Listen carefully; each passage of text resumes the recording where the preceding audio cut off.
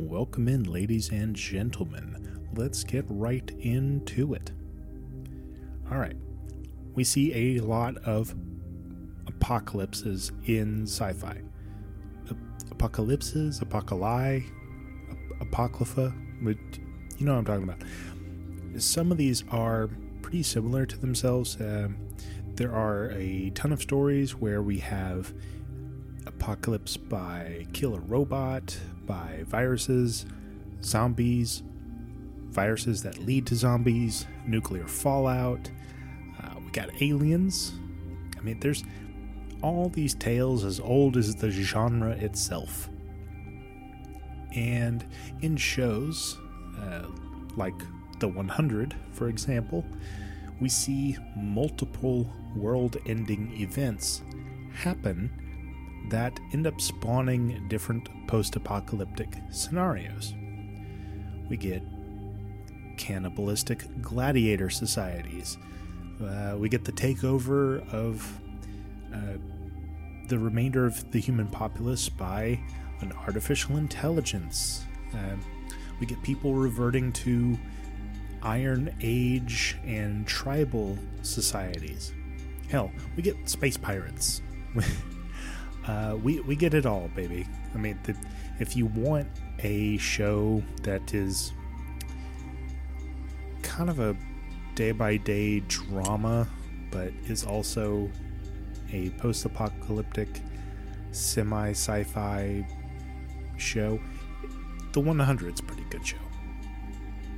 But we see kind of as the main theme of this show that humanity has this tenacious ability to adapt and survive even the worst and most harrowing of experiences. And not only the events that happen to the main characters in the show The 100, I mean, we see the characters develop these deep-rooted darknesses, and then they learn how to overcome them, both as individuals and as a collective. So it's not just that the apocalypse happens, right? And it's a shit sandwich. It's what do you do to survive in the apocalypse or post-apocalypse? And what do you become because of that? Is it for good or for ill? Can you overcome it? And this kind of leads us into the question of this episode. What is the best way to survive in the post-apocalyptic world of tomorrow? Now, we see a lot of answers to this question throughout the sci-fi genre, but in The 100, let's just keep with that example, as well as a few other really popular shows. They give us some kind of direct answers to this through character analysis. We get the same kind of question and answer in The Walking Dead, for example. We get the same brands of character development, breakdowns, and analysis as we do in The 100, just with zombies being the backdrop of the conflict instead of, nuclear fallouts and space pirates and crazy AI that want to create the Matrix. So these shows would kind of boil down to give us two main answers, I think. And the answers to how to survive are do whatever you can to make it to tomorrow, and it is okay to lose yourself along the way as long as you can make your way back to who you are. So really kind of stay true to yourself. So let's look at those answers. First, do what needs to be done to survive. This means whatever it needs to mean. If you need to push an innocent bystander in front of an explosion in order to shield yourself, do it. If there's a hostage situation and you have to choose to either sacrifice yourself or send out 3 people to be killed every 10 minutes. You choose yourself every time. Keep in mind, this is set in a literal hellscape. It's an environment where death, more often than not, will be the most brutal and painful that you can imagine. So the rules of ethics and morality have to be revised entirely, seen with a kind of perspective that we can barely even imagine. So yeah, if you need to sacrifice your ethics, give up your ideals, slice off a finger or two, kick a puppy out of a 10-story window, whatever it is you need to do in that moment to live until tomorrow, you better damn do it. Like the only consequence in that world is that you will be alive. And that's what matters. Okay. Second answer from the 100 and The Walking Dead, because I think both of these shows do give us the same answers. But that second answer to our question is, it's okay to lose yourself as long as you make your way back to who you are. Now this one is a bit more nuanced, because you are going to have some personal growth and development along your journey, right? But if you slip into some kind of dark and malicious tendencies, you give in to committing war crimes, let's say, you kick multiple puppies out of windows, all in the name of survival, okay. But all of those evil acts do not define who you are, and you have to work your way back to being the person that you were before committing all of these atrocities in order to live. Now, the difference between the two answers is that the first one deals with survival in the moment. The second answer deals more with how you continue to live after you survive your ordeals. So, that second answer really deals more with, are you going to let these actions change you? Are you going to let them shape your future actions outside of these perilous predicaments?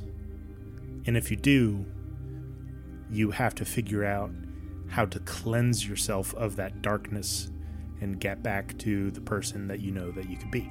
This is a really common trope in any sci-fi, fantasy, action series, especially a show like The Walking Dead or The 100. Now, there are some fun aspects of surviving the apocalypse. I mean, if we look at The Last of Us and how, let's say we look at how Bill survives, Nick Offerman's character. Now, that's a pretty badass way to do it. It also does kind of end up being a I told you so moment for all of those hardcore survivalists and doomsday preppers. And I mean, who doesn't love a good I told you so? Now, Bill survived by being extremely cautious. He set up traps everywhere to keep outsiders from encroaching on his personal paradise. He mastered playing piano. He cultivated gardens. He read a bunch of books. He is living a solitary man's dream. And I mean, he goes the full 9 yards and does what not a lot of people think about whenever they think post-apocalypse. He runs his own power plant. Who wouldn't want to run their own power plant? He's constantly building up defensive structures and walls. I mean, that's pretty fun. I think it might be a guy thing, to be honest. Like, we really like building stuff like that. I don't know. Maybe that's just me. So we can definitely consider the hermit isolationist approach, and we could see how that stuff works out with Bill, because it works out really well. Funny enough, it's not any result of the apocalypse that kills him in the end. It was in this frankly beautiful and tragic, and beautifully tragic fulfillment of purpose that drives him to commit suicide. Now, he does happen to meet somebody named Frank, and Frank develops this illness. He's at death's door, and Bill is taking care of him. They live a pretty nice long life together. So in the end, the pain kind of becomes too much for Frank, so Bill laces some wine with enough poison to kill a horse. I think he says kill a horse or kill 5 horses, whatever it is. But he gives that to Frank to give him this really painless, merciful death instead of letting the disease kill him. And he leaves a note for Joel saying that feeling fulfilled in having cared for the love of his life until the end, Bill felt that it was only right to die alongside him. And so he also drank the poisoned wine as well.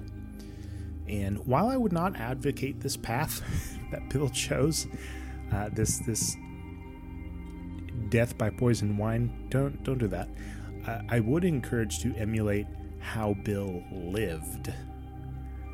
I mean, he was ever cautious, preparing for the worst, constantly building up defenses, never letting your guard down. And in a world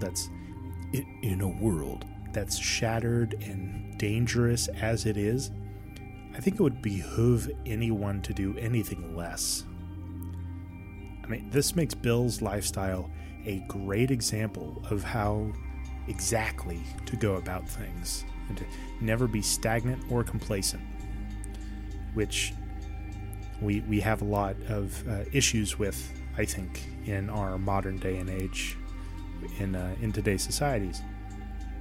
Now, being stagnant and complacent in a post-apocalypse world, that's going to get you killed. So, how do we survive our own post-apocalypse? Well, I mean, that apocalypse might be coming around the corner at any second these days. In all likelihood, we would probably be looking at nukes going off everywhere, and it's going to devastate the entire planet. This whole mutual destruction pseudo-suicide pact that the major powers of the world have with each other. I mean, we're talking not just the explosions cooking everything, but the aftermath is what will devastate the rest of the planet. I mean, you've got acid rains, flora and fauna mutations for decades, if not millennia, poisoned and boiled oceans. The sun would be blocked out permanently with a cloud of ash and soot and fumes for years. I mean, and then the nuclear winter would come. I mean, that's going to freeze most of the planet and kill off most of the things living on the surface. So yeah, it sounds pretty damn dreadful, doesn't it? So, what's a good solution? Well, let's figure out what we would need for this kind of scenario. In doing that has always been one of my favorite parts to ponder, is just kind of prepping in my head, I guess. If I could have the perfect penultimate post-apocalyptic bunker like that, I think a ton of people love thinking about that kind of stuff.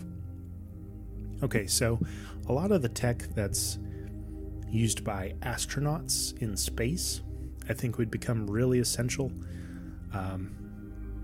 If you are going to have an underground bunker, I think that kind of insulation that keeps out the coldness of space and keeps the astronauts warm, I think that's going to be pretty good to have. Water purifiers to recycle liquids into drinkable water. You could have like a mini water treatment plant right? So you don't have to tap into some sort of water table, or you don't have to filter nuclear tainted rain, because the rain for, I don't know, years, it's going to be poison. It's going to be acid, and it can kill you. So you don't need that water. You're going to need a lot of compact foodstuffs that don't take much to fill up somebody. I think astronauts need they got like these tubes of toothpaste that is food somehow. So you could have a lot of that. You could also build up a lot of hydroponic plant farms that take very little light or water to maintain or grow. I also think that you would need 2 facilities, right? You're going to need one above ground and one directly below it. And in the facility above ground, I would want to construct the building out of steel reinforced concrete. I don't want anything getting through that building. I want it surrounded with a 15-foot high fence that's just covered in razor wire all over it, so nobody could climb it, and clipping through it with bolt cutters is going to be super dangerous. You could have another fence on the interior, right before the building. That one could be more like an iron rabbit fence, so you can't really... Well, you could use bolt cutters, but you're going to break those bolt cutters, I think, having to cut through all of those bars of iron. So one big, tall razor wire fence, one really strong ironclad rabbit fence. Now, you're also going to want 2 entrances to the building that can only be opened from the inside. And the purpose of the above ground facility is basically to be kind of a buffer zone between external threats and your actual home, which would be the below ground facility. So, like I said, you're going to make the walls and the roof out of concrete and metal to the point of being absolutely bulletproof, by the way. You're not going to want anything getting through your walls or your ceiling. I'm talking like not even a 50 cal being able to do much damage. So, boy, is going to have to be thick, right? You want to be strong enough to where you would need a tank to burst through that thing. And I mean, to that point, keeping any firepower of that magnitude from kind of rolling up outside of your fences, you kind of want to surround them with trees and some deep ditches, maybe a few sand traps and holes scattered throughout the forested areas. You're basically making the terrain another layer of natural defense, keeping it to where vehicles wouldn't be able to traverse, right, and roll up to your fences. So whoever's coming at you is going to need to do so on foot. Now, when you set up your 2 entrances, you're going to set them up in the exact same way. The first door is going to be this huge, heavy-set steel door whose locking mechanisms basically turn it into another wall. And if the aggressors get through that door, they'll have to go down this really short, narrow hallway leading to a second door that will only open by inputting a numbered code and a biometric scan next to the door. Now, assuming the aggressors know that this feature might be there, let's also assume that they can smash into the electrics of the locking mechanisms, hotwire that thing, and make the door open. Let's just say that they know how to do that. So what would be inside this above-ground facility now that our aggressors have gotten into it? This is where things get kind of complicated. So we would continue on with the narrow hallway motif, but make it super dark, right? Let's build a labyrinth inside of the facility and just litter the thing with tripwires, spike traps, pitfalls, all the Home Alone styled machinations you could dream up. And have the labyrinth path lead towards the second entrance. Make the entirety of the first floor of the facility be the labyrinth, nothing else. It leads nowhere but the second entrance. Now this is going to confuse, disorient, and demoralize the intruders. It's either going to kill them, seriously wound them, or sap their will enough to where they might just give up, cut their losses while they can, and just leave. Now what they won't find is a door located directly to the side of the entrances that's going to be disguised as part of the wall. But behind this perfectly hidden door will be a staircase leading up to a second floor. Now that second floor, it's going to have the same kind of, locking mechanisms, bolt lock, biometric, all that kind of good jazz, right? But in that second floor, you're going to have some living areas, a few amenities like games and activities. I'm thinking pool, darts, shuffleboard, things like that. Maybe you have a really widescreen TV with a whole bunch of DVD collections of some classic shows. Or if there's no electricity to be had at the moment, maybe everything can be illuminated by candlelight or braziers. You could line the walls with bookshelves, right? Just maybe you have some painting supplies, some canvas stock. And in the middle of it all, in the middle of the entire facility, you're going to have this large winding staircase leading down to the underground facility. Now, the underground facility will be twice as big as the above ground. It's literally going to be the foundation for your post-apocalyptic fortress of paradise. Now, it's going to have your hydroponic gardens, your water recyclers, your mechanic and workshops to build and repair defenses and such. It'll have your workout rooms.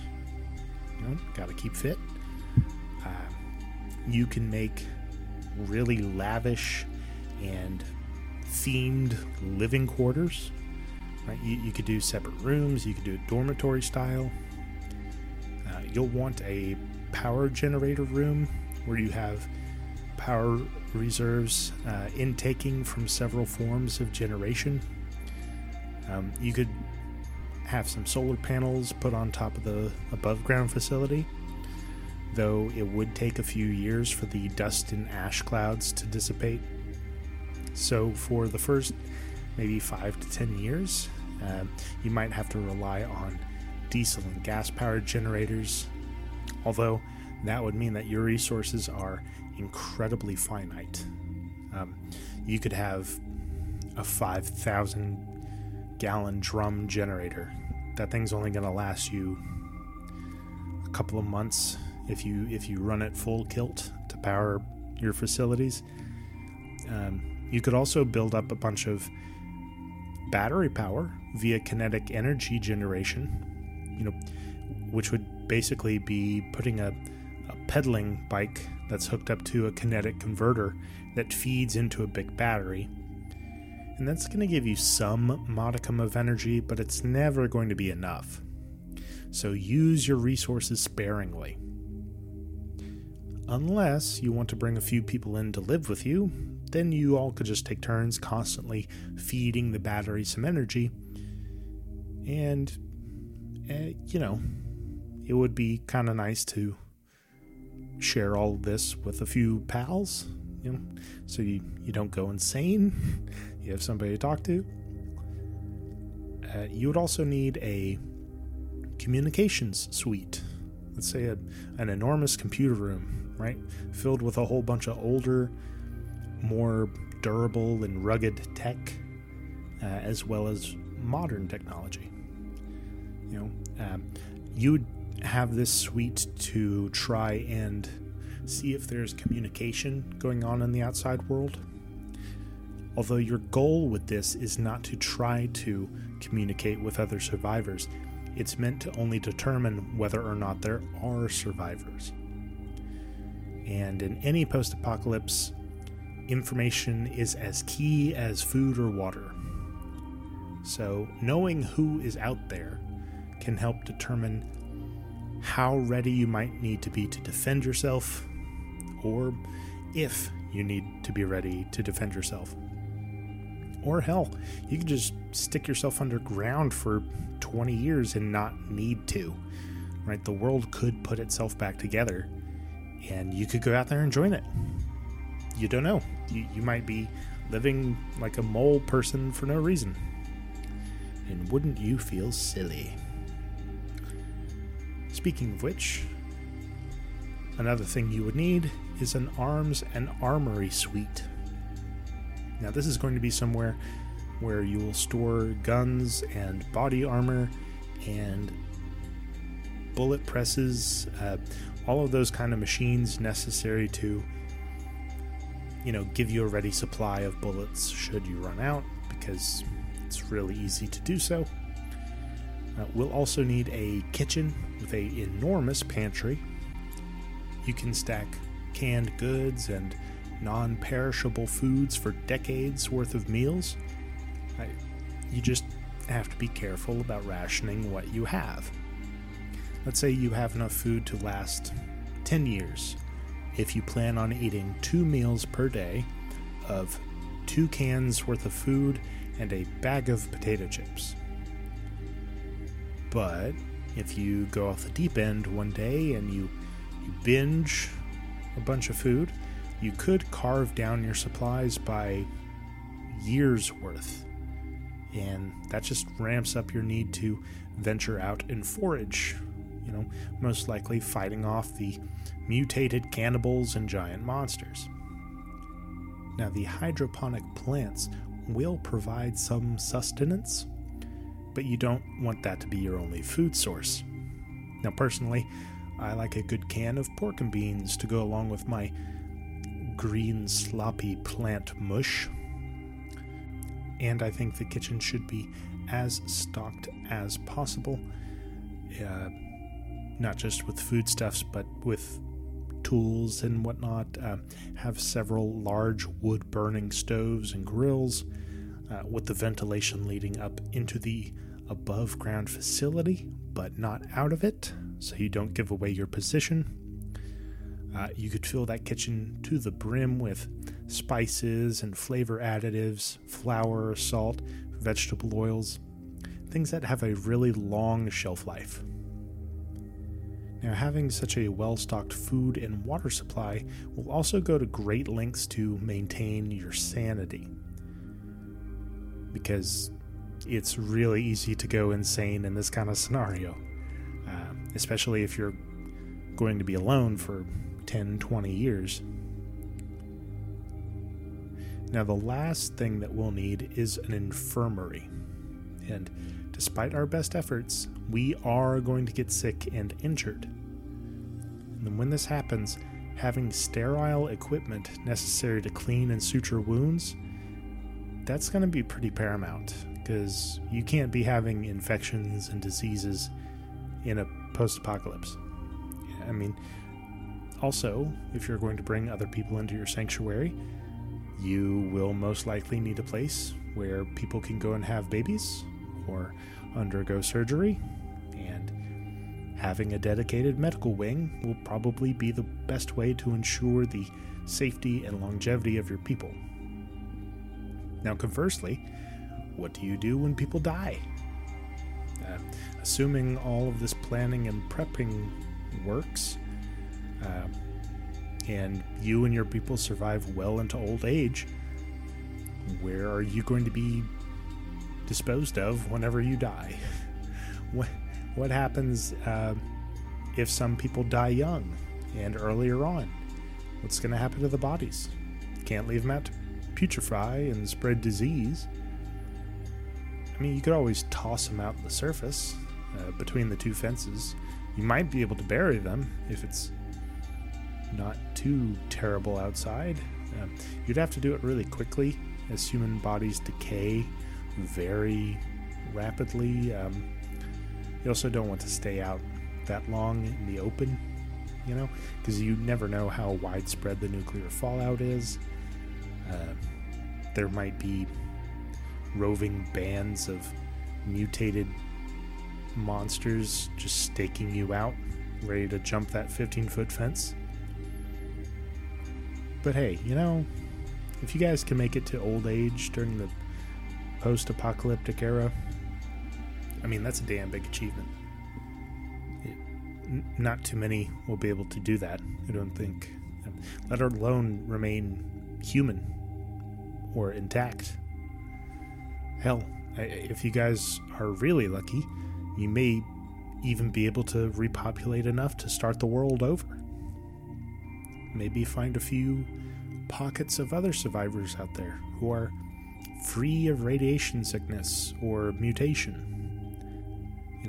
Begin the next age of human civilization. Of course, this will have to be after the war against all the mutant hybrids and whatnot. So yeah, I think that setup that we've imagined is probably the best way to survive in the post-apocalyptic world of tomorrow. Trust very few people, hoard all the resources and weapons that you can, never stop building defenses, and strive to keep yourself physically fit, healthy, and sane. Just wait out the worst of whatever is out there as long as you can. Do what is necessary to survive. And if you're able to, thrive as well as you can. But that is all the time I have for today, guys. Thank you all so much for tuning back in. Stick around for more Sci-Fi Unchained. But for now, live long and prosper, my friends, and may the Force be with us all.